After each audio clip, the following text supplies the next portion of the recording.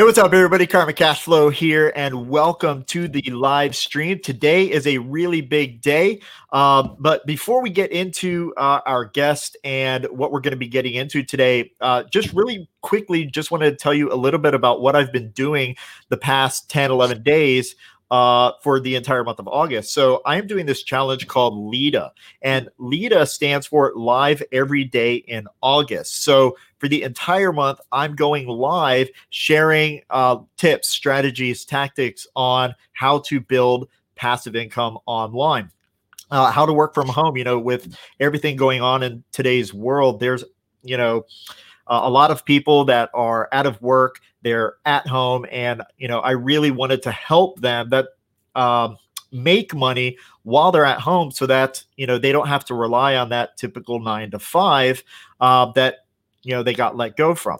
So I decided to do this LEDA challenge. And one of the things that came to mind was YouTube. And YouTube, I feel, is a great way to make additional money on the side and utilize it for your business. So I'm not an expert on YouTube personally. So I decided I would go ahead, bring an expert on that knows just about everything there is on YouTube. So I wanted to bring on my good friend, Nick Nimmin. How's it going, Nick? Fantastic, Karma. I'm so pumped up to be here, man. So awesome and excited to have this conversation here with you today, talking about YouTube and, just helping people out online for people that are interested in doing anything related to YouTube. This is going to be the conversation to listen to for that, for that topic. Yeah. But super pumped to be here. Yeah, man. So excited for you to be here. Was nervous as well before we started, but now, nerves gone. But so for those that are watching here that may not know who you are, maybe live or in the replay, can you tell us a little bit about who you are and what your channel's about? Absolutely. My name is Nick. I teach people how to grow YouTube channels, make videos, and all types of YouTube and video related things. That includes live streaming as well, by the way. But basically, my entire YouTube channel is a resource for content creators. So if you go to my YouTube channel and you make videos for YouTube, there is not one video on my YouTube channel that is not for you. So if you're looking for anything related to YouTube and you're trying to get a deeper understanding because YouTube is hard, there's a lot of stuff that you got to learn, then definitely head over to my channel and check it out. You'll learn a ton. Yeah. So I had a question. All right. This is something that I actually got asked by one of my clients, is that can YouTube be a legitimate business all its own, or is it just something that is kind of attached to an already pre-existing business? Without question, YouTube can be a business all of its own. And a lot of content creators do just have YouTube as their primary business, their primary source of income. However, it's just like with anything else, it's wise to diversify. So when it comes to YouTube, in order to turn YouTube into a full-time income, of course, it's going to be dependent on where you live and, what your personal standards are in terms of lifestyle and things like that. But when it comes to generating a full-time income just from YouTube ads, it can get, you got to get a lot of views, and getting a lot of views on YouTube to make that sustainable, it's a challenge. It's not that it's not possible. It's just that it's a challenge. So because of that, it's a really good approach to make sure that you are diversifying with things like affiliate marketing, sponsorships. If you do have an outside business, or if you want to create one, then YouTube is a fantastic avenue for that, because basically what you have when you have a YouTube channel is you have a stage to stand on. And the amount of people that you get in front of really is dependent on the skills that you develop along the way and how good your content is and how well people respond to it and so on.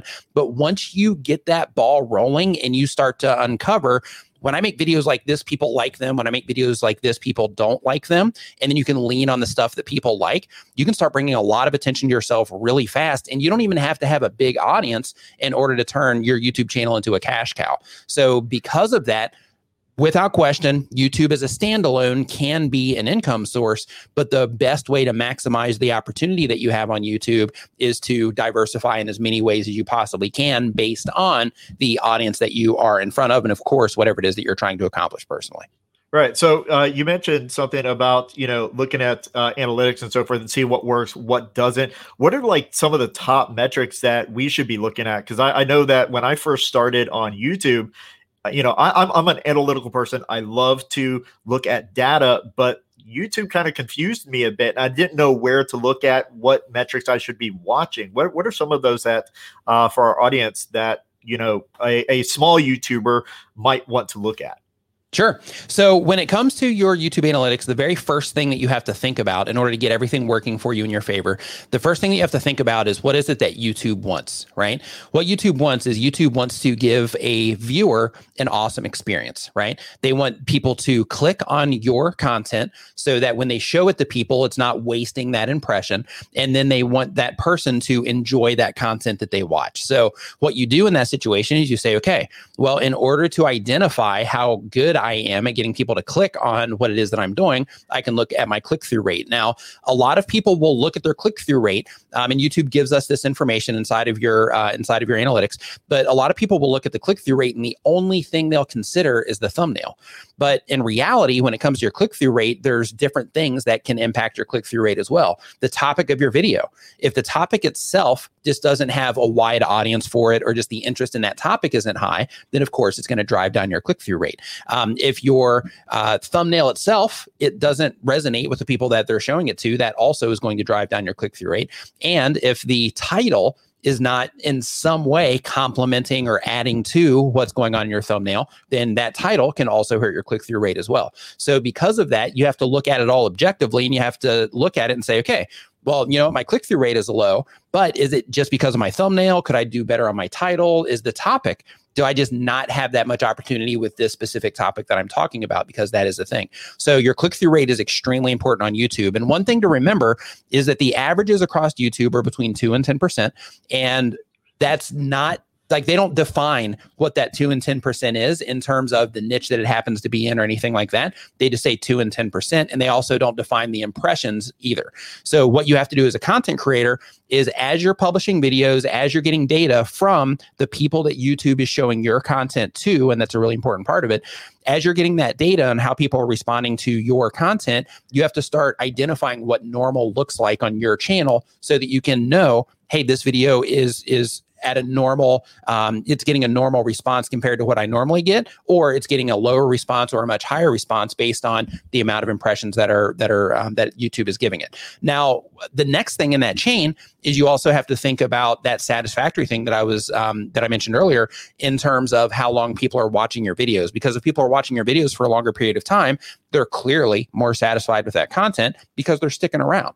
Now, with that said, if you have a 10-minute video, people don't have to stick around for 5 minutes for YouTube to deem it satisfactory. The closer to that 10-minute mark that you get, the higher the satisfaction, because people aren't leaving, right? But you don't have to have 10 minutes of watch time for a 10-minute video in order for YouTube to deem it satisfactory. So what you have to do, again, is you have to start identifying within your channel, what is it in my content, in terms of my click-through rate, in terms of my audience retention, that is an acceptable level on my YouTube channel based on the other content that I have. And then you can start basically identifying what your baselines are for everything it is that you're doing, so that you can start nailing it and knowing that you're heading in the right path. When you start having videos that perform better or perform worse than each other, you can start identifying which way is the right way to go. Right. So you mentioned about watch time. I've seen two different metrics on watch time. There is an actual percentage and then the actual watch minutes. Like, which should we be looking at? Should it be the watch minutes, percentage? Both are important, but the total amount of watch time that you're generating is what's most important. So that's why I was saying before that you don't have to have, 10 minutes worth of watch time on a 10-minute video. If you get half of that based on your space, based on how people respond to content around the type of content that you make, then, half of that might be acceptable, or, 2 minutes and 30 seconds might be acceptable based on the type of content that you make. So what you have to start identifying over time is, with the amount of impressions that I have with this particular video, this is the click-through rate that I'm getting for it. This is the general retention that I'm getting on it. And this is also the general amount of engagement that I'm getting on it overall. And then you build out that baseline based on how people are responding to what it is that you're doing specifically. Does that make sense? Yeah, absolutely. And within the audience retention also, just to stack on that a little bit more, another thing that will also give you insight on how your videos are performing against other videos on the platform is, within that same audience retention report, you also have the absolute audience retention, and then you have the relative audience retention. The relative relative audience retention, you switch to that from a drop down, and that will actually show you a graph of how your videos compare to other videos on the platform of the same length as well. So you can also get an idea of how you're competing against other people on the platform in terms of your watch time that you're getting. But when it comes to your click-through rate, your watch time, the engagement that you're getting, those are just some of the things that YouTube is measuring, but they're the most important things that YouTube is measuring because those are what are dictating, a high level of response from the viewer. But one thing that you have to think about is when it comes to YouTube giving your videos and you're giving your video impressions or showing it to people, if you're not familiar with what an impression is, it's basically when they show your video to somebody on the platform. In order for them to keep showing your content to people on the platform, your videos have to perform. But if you notice, hey, YouTube doesn't seem to be showing my videos to a lot of people, it might not be your click-through rate, it might be your retention, or it might not be your retention, it might be your click-through rate, or it might be not be either of those. It might be that nobody's sharing your content or nobody's liking it or nobody's commenting. Just people aren't really interacting with your content that much. Therefore, it's not getting much promotion on the, I don't want to say promotion because it's the wrong way to look at it. Yeah. Not getting much exposure on the platform. Yeah, right. Now, are there any tools that we need for building this YouTube business? I know you talk a lot about TubeBuddy. Is that something that we would want to have in our toolbox? In my opinion, TubeBuddy, it's the number one browser plugin for YouTube content creators, and not to pitch TubeBuddy, but it's my favorite of all the YouTube tools. However, and every YouTuber should have TubeBuddy without question, but it's also important to think, when I'm building a house, I use a bunch of different tools. When I'm building an online business of any kind, I use all kinds of different tools. When I am doing anything, I'm using a bunch of different kinds of tools. To make this video or to make this live stream right now, we're using a bunch of different tools, right? We got cameras, we got microphones, all that stuff. When it comes to the things that you can use to help you get a deeper understanding of what's going on in your YouTube channel, to help you, test your thumbnails, to help you optimize your videos for search and things like that, use everything. And the reason that you should use everything is because if this is something that you're wanting to do seriously and you're wanting to generate an income or you're wanting to generate leads or sales or whatever your purpose is for your YouTube channel, use it all. Because, you're just adding to your toolkit. And some of them you're going to notice, like TubeBuddy, for example, they're the only one with the A/B testing feature. So in that situation, you're going to be like, okay, when I'm testing my thumbnails, I use TubeBuddy without question for most of the stuff. And that's why TubeBuddy is awesome. They've got pretty much all of it covered. However, you are going to notice with some of the other things that there might be a different stat that you personally like to look at, and you'll want to use that particular tool for that. And there's a nice handful of tools. There's some that people talk about in the community and some that are more, enterprise. I don't know if enterprise is the right level, but more agency level tools as well. And then there's some things that you can use that are not even made for YouTube, but you can use them for your YouTube channel as well, like SEMrush, for example, to where, if you have any type of SEO experience, then you're probably familiar with SEMrush. And you can also use that as one of the tools for your YouTube channel as well, even though it does come, with a heavier price tag than the other tools do. Yeah, no, I definitely believe in tools. I like to teach that what we do here is building businesses. I don't consider it a hobby. I consider it a business. And with any business, you need to have a few key, tools in place in order to build, grow, and scale that business. And talking about business, because I think of everything that we do here, whether, I teach financial education, but I teach how to build courses, memberships, do affiliate marketing and so forth. That's all business. With YouTube, is it something that you need to have a legitimate business plan for? And if so, what would that business plan actually look like? It's not something that you have to have. Some people will approach YouTube as I'm just going to upload videos and I'm going to see what happens, right? That's kind of how I started, right? No kind of to it. That's how I started. I came onto YouTube to start collecting email addresses. So because of that, my only thing at the time was I just got to make videos that people will opt in for. Well, they'll go to my opt-in for. That was my only purpose at the time. But I didn't think, okay, well, I'm building a business out here and I'm doing, this, that, or the other thing. It was just, hey, I'm just trying to collect some emails here. But the better approach to take, of course, if you're a business-minded person, is, okay, not only am I trying to generate income from this, but what all can I do with this to actually turn it into something that is generating a serious amount of income for me? And if that is your approach, then without question, you would need a business plan of some kind. But just like with anything else, you got to think of, okay, if I'm going to do this, then what is my brand going to look like across the internet? What is it that I'm actually going to have as my goal for this? If it's income, then income is the main thing that I'm going to track. I don't care how many subscribers I get. What I care, if my main goal is to generate a business from this, my my primary metric that I'm tracking is how much income am I generating from this, and my content decisions are going to be based around the things that drive the most income. It's not going to be based on the things that drive the most subscribers. It's going to be based on the things that drive the most income, because you're doing this as a business, and the purpose of starting a channel is the business. Now, when it comes to view counts, of course, view counts are important, because view counts, the more views you have, the more opportunities that you have. But if you have a large view count, but it's not the right audience that's going to convert into whatever it is that you are, selling or trying to bring attention to, then those views don't even matter either, right? That's why it's super important to where, if you're doing this as a business, you have to make sure that you're tracking the right things, which is the income that you are pulling in from your YouTube efforts or your internet efforts in general. Yeah. So another question, how passive can YouTube be? Like, I know that we can make money off of ad revenue. What are some other resources and ways that we can make money off of YouTube that could literally turn this into a somewhat passive? I know nothing is 100% passive, sure, but what could get us the closest there?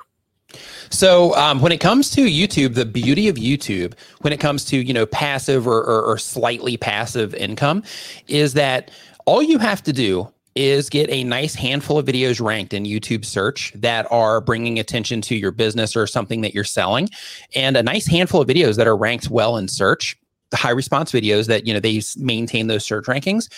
Technically, you can make a nice handful of those videos once they start to rank, once they start generating income, and you can say, okay, these videos have been generating income for me for the last, 3 months, 6 months. You could technically just stop and start working on another channel if you wanted to. And you could rely on those particular videos for probably quite some time if they are, if they continue to rank in search, because you also have the opportunity for them to rank in Google and other search engines as well. So what you do in that situation, if you're targeting search, is you can create a nice handful of videos that are for, like high ticket items as an example, or affiliate items on recurring things and that sort of stuff. Like in your case, maybe it would be ClickFunnels or something along those lines.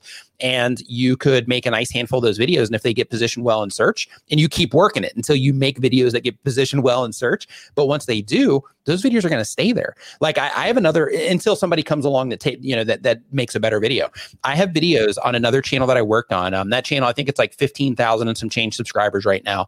But that channel, even though it doesn't get tons of views, I still make money every single month from that channel, and I haven't uploaded to it in 4 years. Oh, wow. So in terms of the power of YouTube continuously bringing you money from just having something, having one of your videos ranked, that's definitely a possibility and something you can do. However, if you really want to maximize what it is that you're doing, then continuously, on a regular basis, uploading videos so that you not only take advantage of YouTube search, but you also are making sure that you're putting out enough content to stay fresh with suggested traffic, stay on people's home pages and things like that. But even old videos, if they perform well in search and then YouTube tries them on home pages and they perform well on home pages, those old videos will still keep, bringing in customers as well. But in terms of it being passive, without question, like if you have a nice stable of videos ranked in search, you can take a month off. You could go, travel or do whatever it is that you wanted to do. You could come back that month later and then say, okay, now I'm going to crank out a nice handful of more videos, and I'm going to, and then I'm going to take off the next month, right? So then you could technically do that and just keep surging, every other month if you wanted to, or you could say, okay, I'm just going to upload a video every 2 weeks. All these videos are going to be ranked or targeted towards search. And then I'm just going to build out, 2 videos a month or 4 videos a month. And then I'm going to just publish them even while I'm on vacation, because YouTube has a scheduling feature and you can kind of build things out that way as well, to where you always have these videos going out. Now, the only downside with that is it doesn't give you the opportunity to really interact much if you're taking that approach in terms of comments and things like that.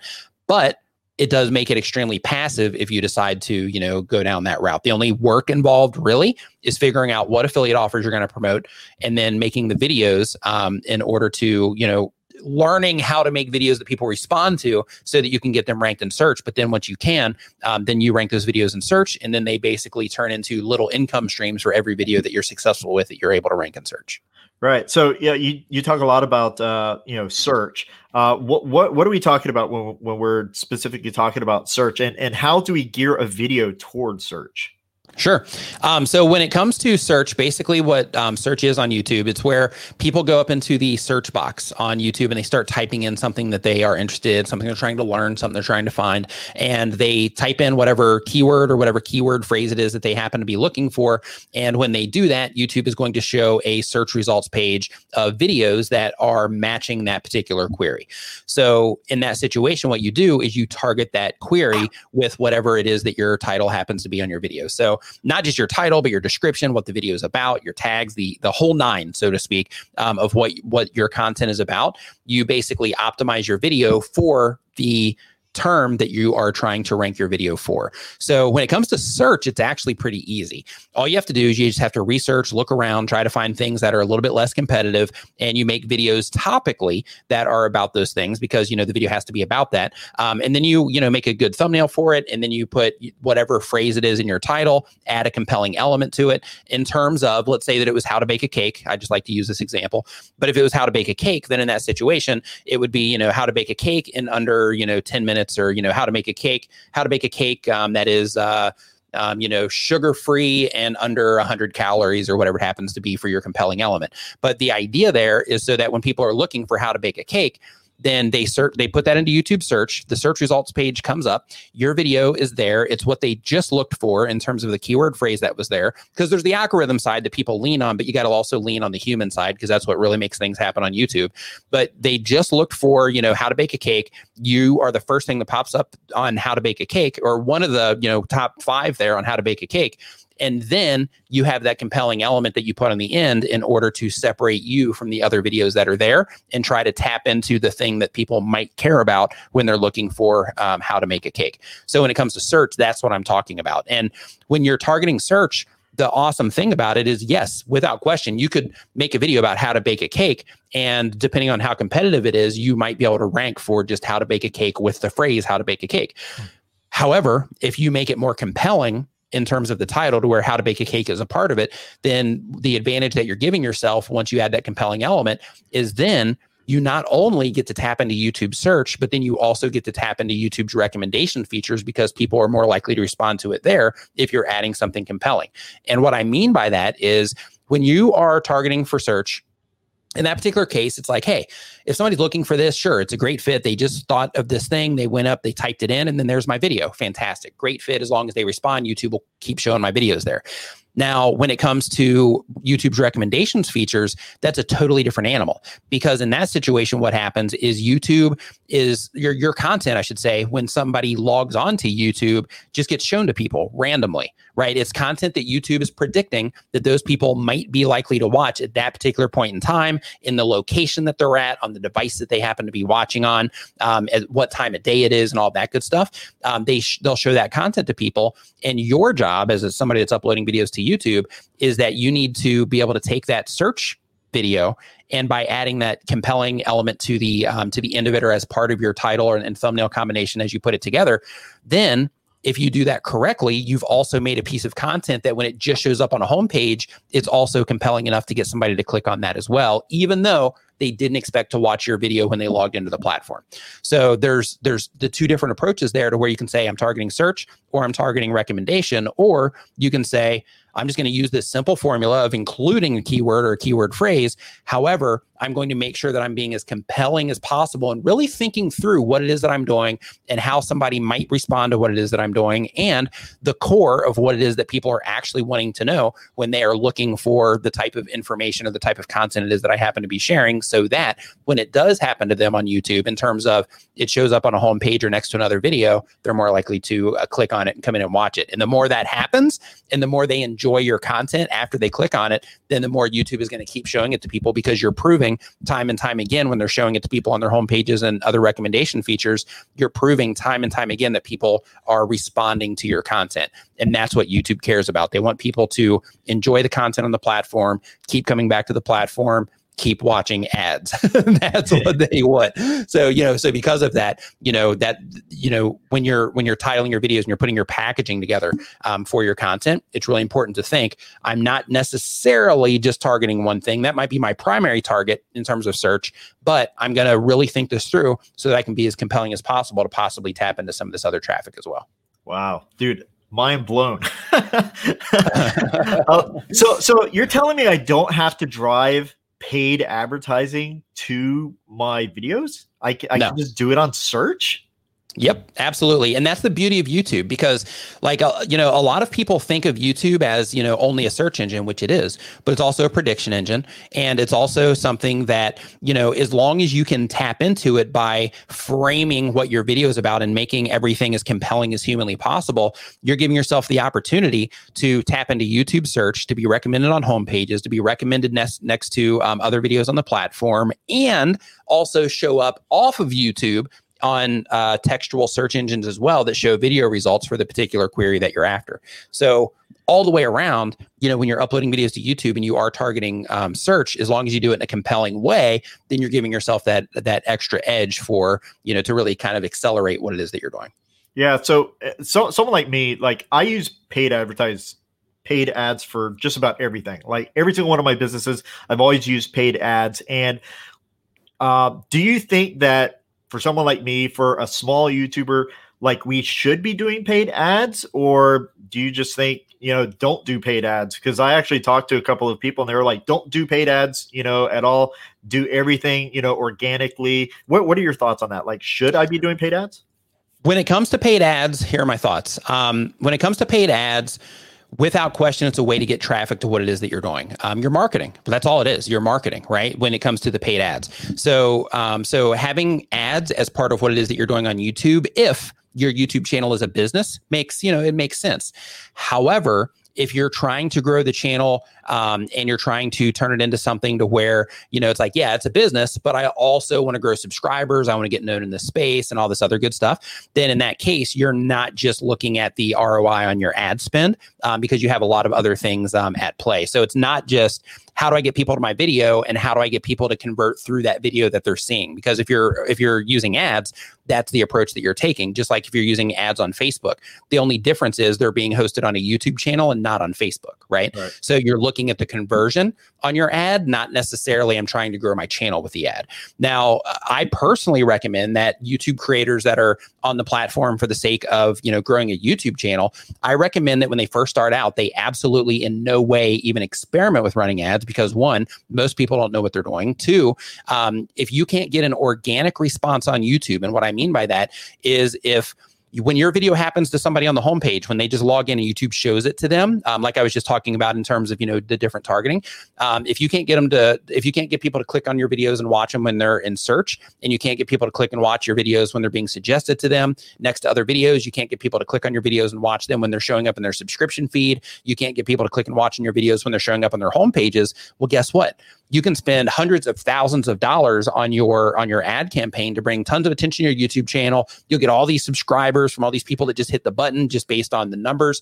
And then what happens is, as soon as you turn off that faucet of ad money, your channel just dies because you haven't went through the process in that situation of learning how to get people to respond organically.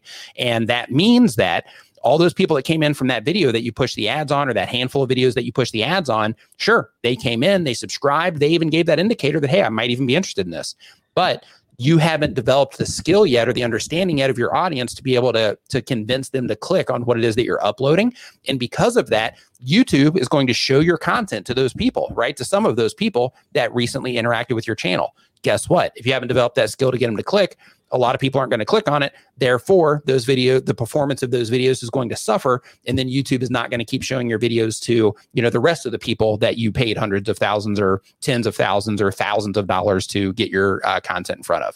So the last thing that you want to do when you're first getting started, if you don't know, if you don't know what you're doing, the last thing you want to do when you're first getting started is to spend a bunch of money on ads to inflate your numbers, because what you're doing in that situation is you're inflating your numbers for people that are not going to respond to your content if you haven't learned how to get an organic response yet. So it's kind of like, let's say that you're learning to play basketball. You can't just, hop into the NBA and then all of a sudden you're just like dunking on people, right? Like you got to start with like, okay, I got to do this free throw, 50,000, 100,000 times just to make sure that I can hit it. Probably more than that. I don't know. I'm not a professional basketball player, but you gotta keep, tossing that ball in the, from the free throw man, it's a tongue twister from the free throw line. You got to keep tossing it, in there so that you can develop your skill and understanding of that shot so that your body, kind of flows through that shot naturally. When you're dunking, same exact thing. You're not, most people aren't going to dunk on that first shot. You got to develop your leg muscles. You got to develop the right place to jump when you're coming at it from all these different angles. Same with layups, right? You got to hit it from a different angle and you got to take a different approach and you got to develop each of those approaches as you're going through it. YouTube's the same exact way to where, you're just going through the process. When you're first getting started, you're going through the process of developing all these skills and you can't really shortcut it. Now, if you know what you're doing, like in my case, if I were to start a channel today and I were to start running ads on that channel, I'm confident in my ability. I still wouldn't do it right out of the gate because I need to make sure that the people that I'm trying to target with the new channel would be people that would make sense for my content to make sure that I can get them to respond. But I would be able to do that relatively fast. And then once I did that, if I wanted to spend a bunch of money on ads to inflate the numbers because I knew that I'd be able to get those people to click, it would make sense. But if you don't know how to do that stuff, if you haven't developed the skill set of making that content that people really enjoy yet or getting them to click, then in that case, you're just going to be throwing your money in the gutter by just trying to inflate your numbers. I know somebody actually worked with them. They came to me because they grew their channel to 9,000 subscribers by paid ads. They have, they're a wealthy person. They have tons of money and they're like, hey, I want to shortcut this thing and I want to, basically blow my channel up and I'm just going to spend a bunch of money to make it happen. And they did. And they blew it up to 9,000 subscribers. But unfortunately, what I'm talking to you about right now in terms of that faucet shutting off, that's exactly what happened. And they came to me and they're like, man, I don't know what happened. I stopped spending ads and now nobody's watching my videos. And, and I had to go through that conversation with them of, well, because you jumped from here instead of trying to jump from here instead.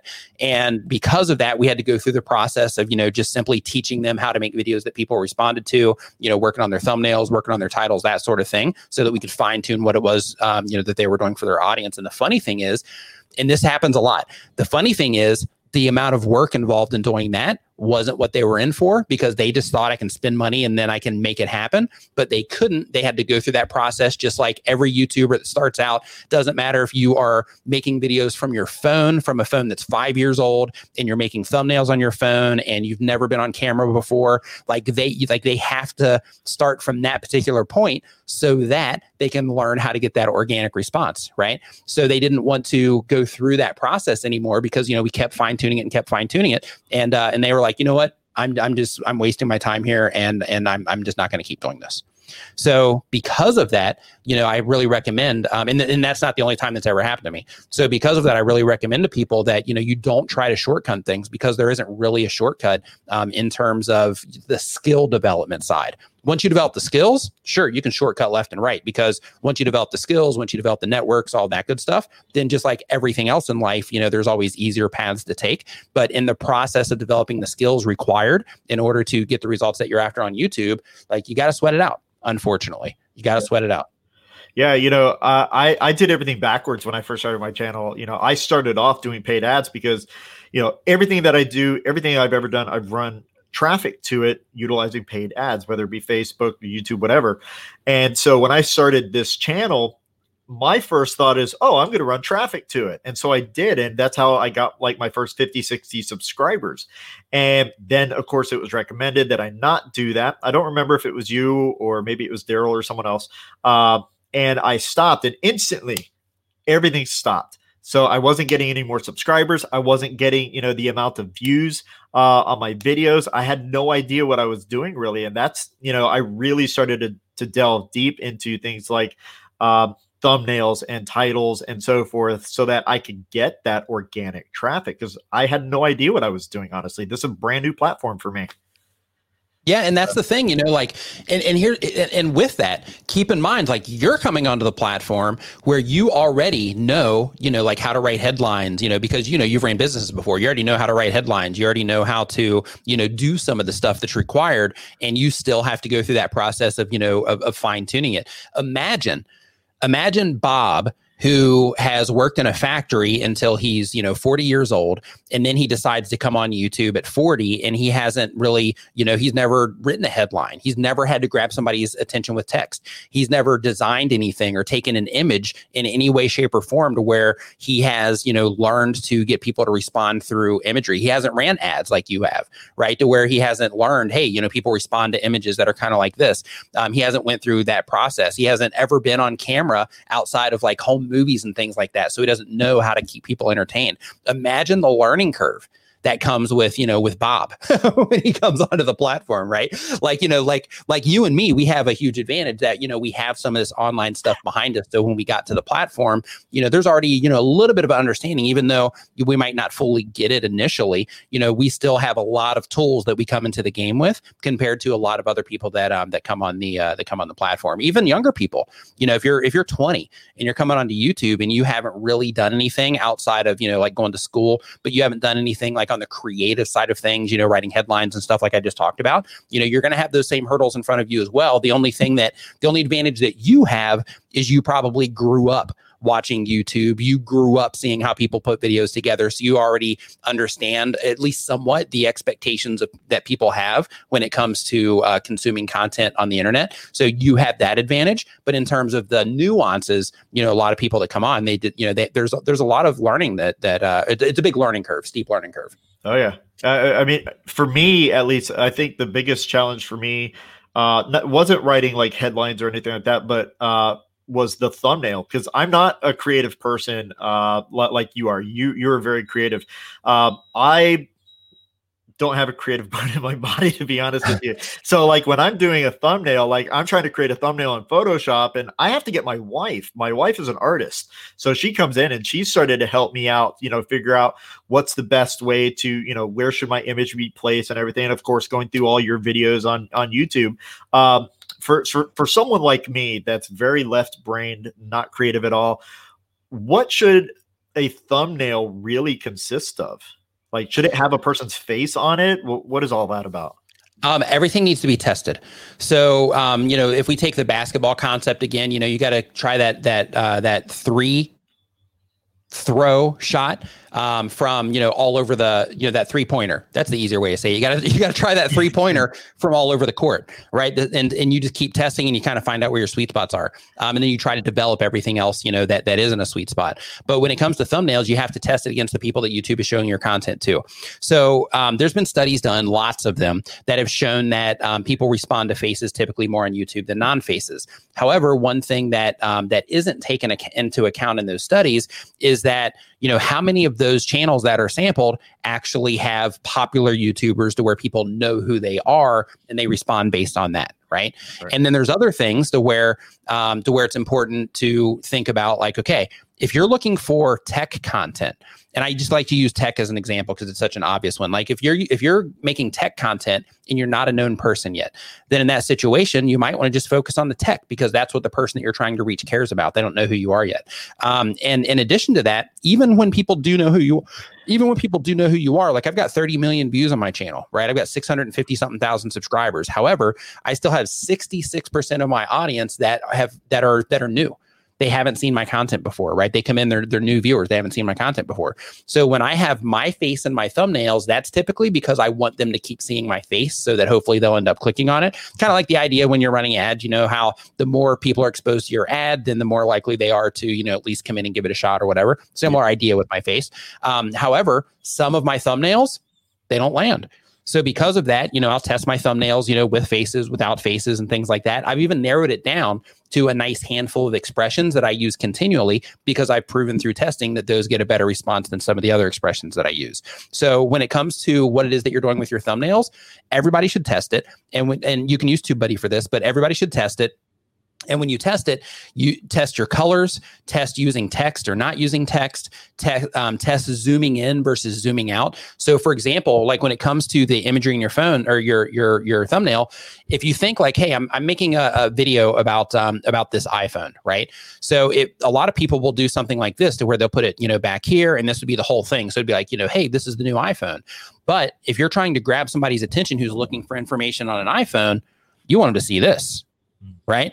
To where the only thing that they see is the iPhone, right? Because then that resonates with what it is that they care about. So, you want to test things like that on your channel based on the type of content that you make, and all you got to do is just think it through of the people that I'm trying to reach. And this is why it's so important to know who it is that you're actually, going for, who you're making content for. The people that I'm trying to reach, what will make the most sense to them when I publish this video in terms of my thumbnail and title combination, because you always want to think of them together because they work as a package. But you want to think, okay, with the people that I'm trying to reach, what makes the most sense to them? If they're consuming baseball content and I have a baseball channel, then I need to make sure that even if I'm talking about baseball from behind my desk, and I'm not on a baseball field, I'm not wearing cleats or anything like that, I'm just talking about baseball, just like I'm talking to you right now. In my thumbnail, I'm going to have baseball imagery or something that is symbolic of baseball, because YouTube is going to identify that particular user is consuming content on baseball. Therefore, they're going to sample your channel and they're going to say, hey, this particular user is watching content on baseball. They watch all these other channels that some of your viewers also watch these channels as well. We think this person might be a good fit. Their system thinks that your this video might be a good fit for them. So what they're going to do is they're going to show that video next to another baseball related video, or just another video somewhere on the platform, or next to another video on the platform that's going to show up in the recommended section for somebody that's been watching baseball content because they think that yours might be a good fit. Well, guess what? If it's just you sitting behind a desk, then you're not going to visually grab their attention instantly. The only way that you're going to grab their attention in that case is if they happen to look at your title. However, if you and you clearly say in your title it's about basketball, if it's like, I can't believe this happened, and you're sitting there at a desk, you're not getting the click. But if your thumbnail has baseball imagery in it, then right out of the gate, you've grabbed their attention with your thumbnail, and they can identify that your video is about something that they care about, which is baseball. And then you have something in your title that also, I call it an audience identifier, but it's also something that lets them know that it's for them as well, to where maybe you mention baseball or a team, something like that. Then in that situation, what you've done is you've let them know that your video is for them, and then they're going to make the choice topically on if they care about that video or not, or they're just going to not even think about it. They're just going to comprehend that moment, and they're going to be like, oh, thumbnail baseball looks interesting, clicking on it. Right. Yeah. So when it comes to your thumbnails and your titles, it's really important to really think of who it is that you're trying to reach with them, because if you don't know who it is that you're trying to reach with the content that you're making, then you're not going to be able to make the right decisions. It's going to help you get in front of more of them. If you know who it is that you're trying to reach with your content, then it's important that you use the imagery and the language of that particular audience so that you can make sure that you're getting in front of that particular audience so that they can identify that your content's for them. If you look at my channel as an example, almost every single one of my titles and or my thumbnails either has a play button in it, it has the word YouTube in it, or it has the word YouTuber in it. Sometimes I'll just use you. Also, now that my channel's gotten bigger, sometimes I'll just use you. But even in that case, I'll say things like, how you can make better videos, because then that's still targeting towards YouTubers, right? So I'll still use language in my titles to where a YouTuber can still identify that my content's for them as well. So it's really important just to make sure that you first think of, who am I making content for?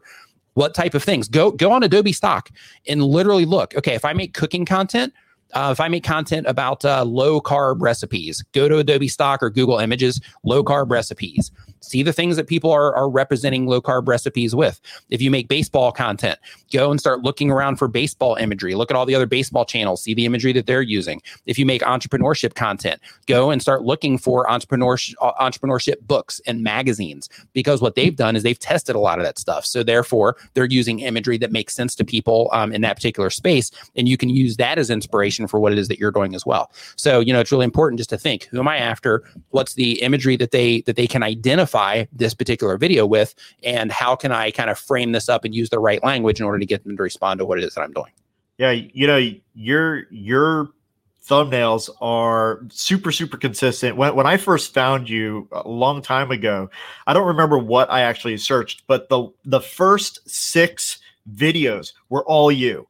And it was crazy. I was like, wow, this guy's everywhere. And everything was so super consistent. I was like, dude, I have to click on this guy's, video and watch it. And then, of course, at that point, I just started binge watching to like 3 o'clock in the morning.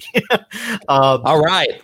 For the win. Yeah. Thank you. I mean, everything, like your message was so direct and concise, and it was exactly what I was looking for. when you are doing your thumbnails, do you? I'm sure now you don't, but have you ever, like, you create your thumbnail? Do you ever show it to anybody to get any type of critique on it? Is that something that I should be doing as well? In my particular case, if I am having troubles with text, because I'll use my face, possibly like an off image, like, an audience retention report image or something like that. But typically it's my face. And then I have like this branded type of text that I use in a majority of my thumbnails, with just a little variation in that as well. But typically if I reach out for help, it'll be a clarity thing, to where it's like, hey, this is what I have in the text, and this is what I have in the text I have in the thumbnail. This is the title of the video. Is this like crystal clear? And that's the kind of thing that I'll be going for, because I know how to get my audience to click. So for me, it's more about clarity and just confirming that what I'm doing is clear. Now, with that said, one of the things that prevents me from needing to do that in a lot of cases most cases is that I'll write a bunch of different titles. And when I write those titles, I'll do a little bar. And then after I write the title, it'll be title, bar, and then it'll be the words that I'm going to have in my thumbnail. And by doing that, what I do is I'll write out, sometimes 10 if I happen to nail it, by my opinion.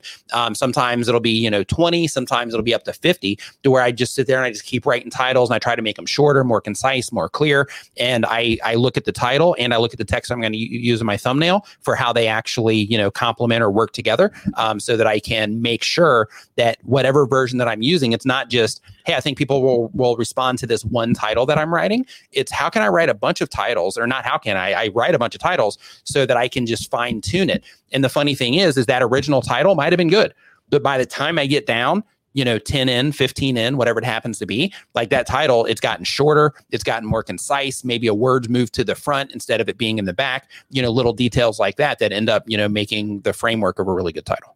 Yeah. Do you ever change your stuff? Like once you put it out there, do you ever like change your titling? I know you split test your thumbnails and everything. Like, how long should I wait once a video goes live? Do I start, split testing things? I recommend that you wait and you do the split testing on older content. So the reason for that is because here's the process that I recommend. I recommend that you write a bunch of titles first. Maybe you make a handful of thumbnails even first, until you decide this one's the best one that represents who it is that I'm trying to reach and what this video is about. And you look at the two and how they're going to work together. I would use this thumbnail with this title. It's more work, but I recommend that you do it anyway. But do that first and then commit to it.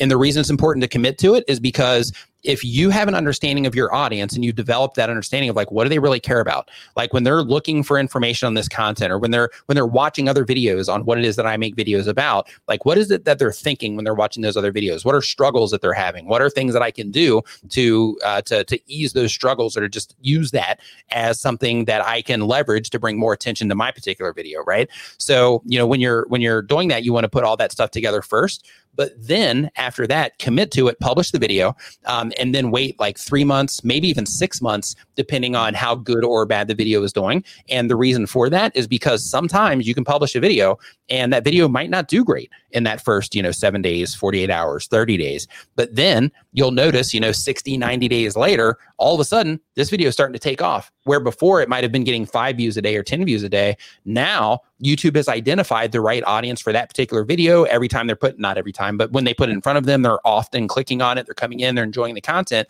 So YouTube identifies, bingo, we've got it. We figured out who this particular audience is. So let's keep testing against more people like this. And then those people keep responding to it. And then that video can come back to life based on it being dormant, so to speak, for a period of time. So what you want to look for is after that, 3 or 6 month period, you want to look and you want to say, okay, am I getting views at all? The answer is no. Then go ahead and make some changes to it. But if you are getting views on it, then in that case, say, okay, are the views like rising a little bit? Are they falling a little bit? Are they pretty consistent? If they're consistent, then just sit back again, because 3 to 6 months from now, all the things you're going to learn about your audience between now and 3 or 6 months, you're going to approach that video and how you're packaging it with different eyes. So in that case, look at it and say, okay, with this particular video, what is it that I could do here to make this just a little bit more fine-tuned for the people that I'm trying to reach? From there, you make the adjustment to it, and then you make another video that is similar in topic to that video, and then you try to bring attention to that video from the people that you think would be most likely to interact with that video by making a video, recommending that video in your description, in a pinned comment, and in your end screen, so that you can start to drive some traffic to that video, so that you can hopefully help speed up that process of YouTube identifying who's the right people for that video. Dude, this is such great information.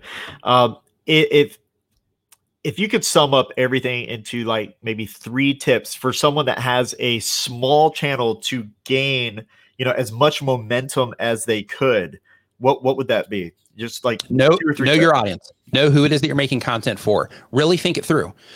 Know who it is that you're making your content for. It's so important, because when you know who you're making your content for, you can properly target everything that you're putting out. You can use the language in terms of your titles or any words that you put in your thumbnail. The imagery that you're putting out is going to resonate with them. The topics that you choose to make videos about are also going to resonate with those people the most. Know who it is that you're making content for. That's super important. 2, know why it is that you're making content in the first place. Now, if you're just coming onto YouTube and you're like, hey, I'm just putting out some videos, I don't really care, I just have fun making videos, then it's a totally different approach. But if you're like, hey, I'm trying to like make this thing work, or I'm going to make this thing work, who is it you're making content for? What is it that you actually want? And technically, you should even do those backwards, because when you know who it is, or when you know what it is that you want, that can also help define the audience that you need to make content for, right? But basically, those 2 things, and then spend tons of time learning your analytics. There's a lot of information. It's overwhelming. It can be overwhelming. Sometimes it can even be confusing. However, the amount of time that you spend in there trying to get an understanding of how your audience is responding to what it is that you're doing, and that will also be the roadmap for future content that you need to make on your channel. Because inside of your analytics, you're going to notice, based on the goals that you have, you're going to notice that these particular types of videos drive more views. When I use these words in my titles, they get clicked on more. When I do imagery like this in my thumbnails, they get clicked on more than others.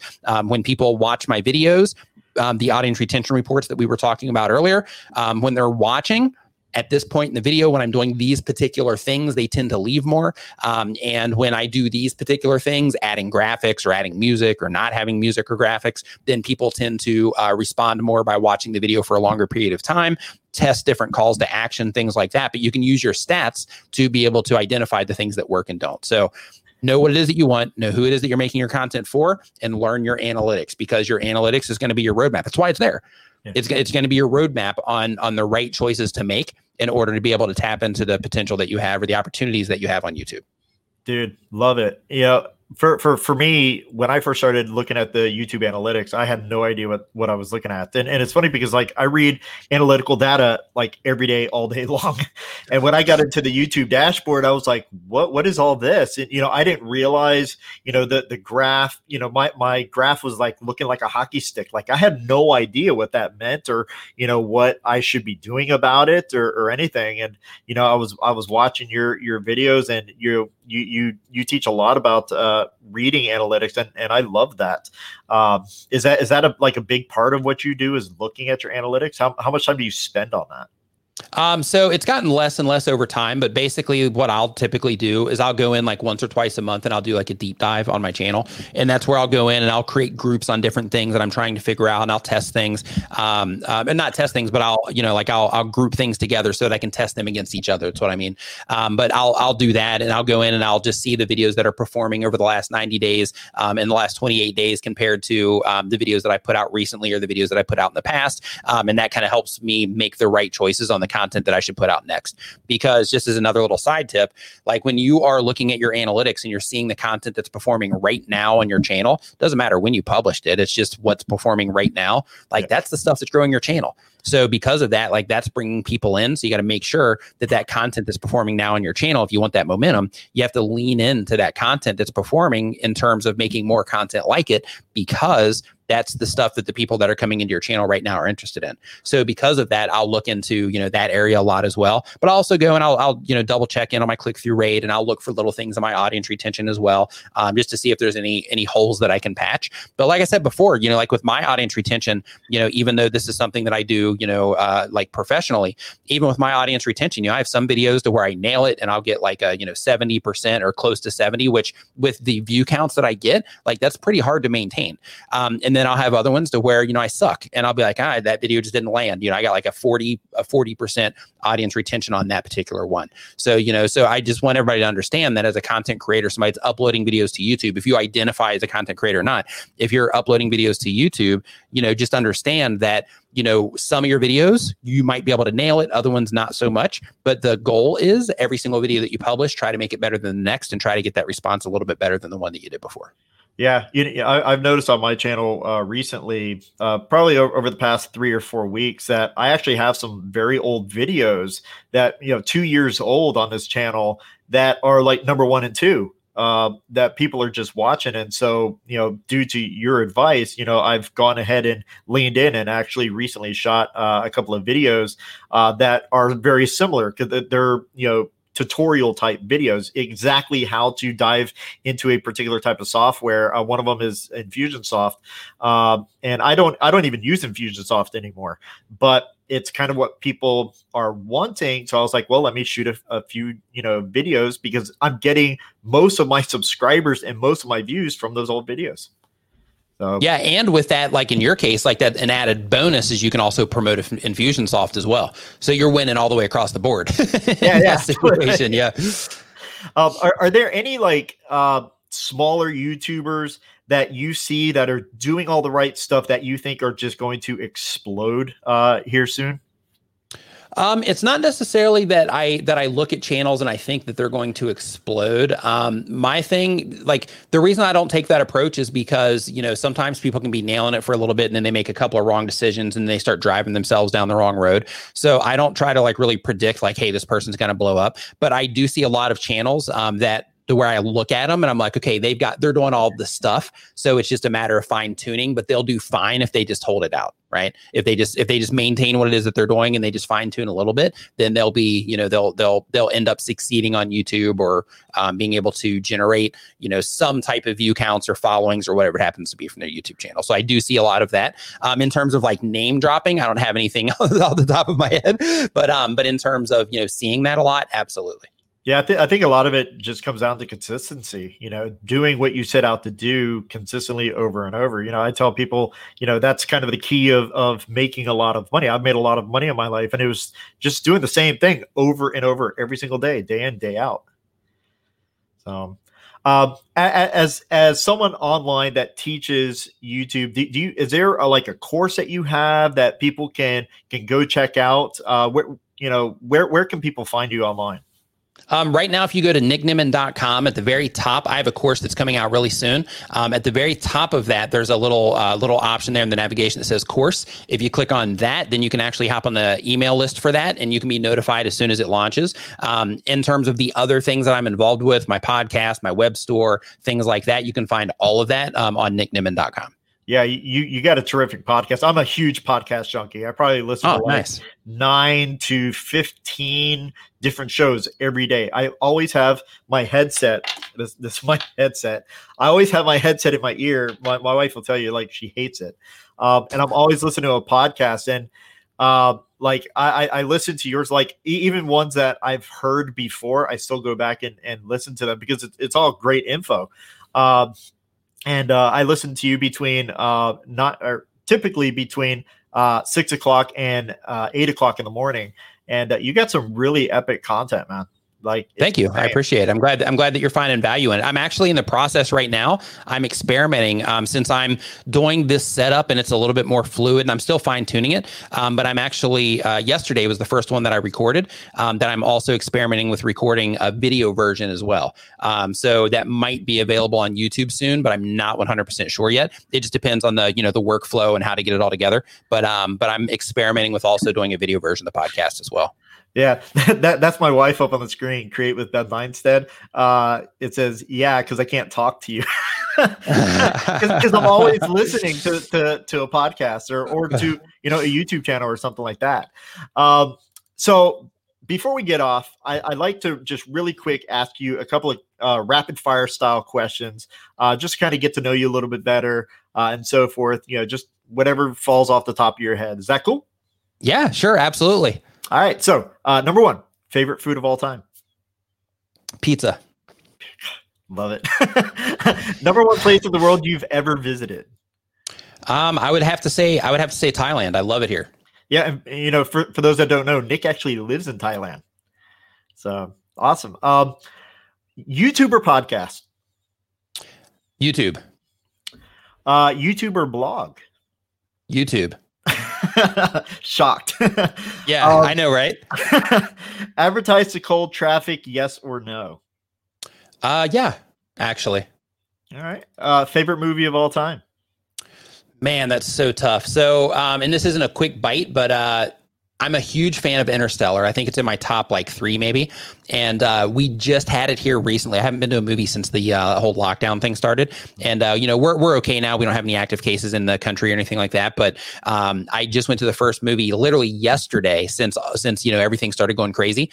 And I went to Interstellar in IMAX. So they're replaying it in IMAX. And I was like, oh my gosh, it's out. So we went and watched it in IMAX. And oh man, it's just, I love it. Like I love Interstellar so much that I'll even drive around listening to the soundtrack. Like I love Interstellar, but I'm not sure if it's my favorite, but probably it's at least in the top like 3 to 5. Awesome. What's your favorite quote from the movie? I don't know. Yeah, I don't know the answer to that one. Yeah, I'm not sure. All right. I don't have like a special quote from it. I just love the whole story. Nice. Yeah, it's a great movie. What is what is one of the top things that you would put on your bucket list? On my bucket list. Yeah. I've done a lot of my bucket list. But I need to expand it now. What would be the top thing on my bucket list? Man, I don't know on that one either. That's bucket okay. list. Yeah, I'm not sure. Yeah, you're going to give me stuff to explore here. This is good. That's good. Yeah. I mean, these are questions that I ask myself. So, number one person you most admire in any field. That I most admire, I'd say my brother, because I know that sounds corny, but I just get a lot of inspiration from him, and he always has like a really good perspective on things. And sometimes like when I am when I'm thinking about something in one way, like he'll come in with just like a splinter right in the whole situation that will make me think about something in another way or consider other things. So he's been very instrumental, if that's the right word, in just helping me open up my mind and look at things, the world, and just situations in a totally different light. So because of that, as corny as it sounds, I'm going to lean on my brother. Dude, no, that's awesome. That's like, I've got a brother and sister that we're not close, and I would love to say something like that. Well, thanks for being here with me, Nick. I really, really appreciate it. Thanks for having me on, man. This has been awesome. Yeah, awesome. We should definitely do it again sometime. Absolutely. Just so much stuff. I'm just kind of reeling from all this information. But I hope everybody watching this has enjoyed. Really appreciate you all being here with us today. And we will see you all tomorrow. So take care, guys. Peace.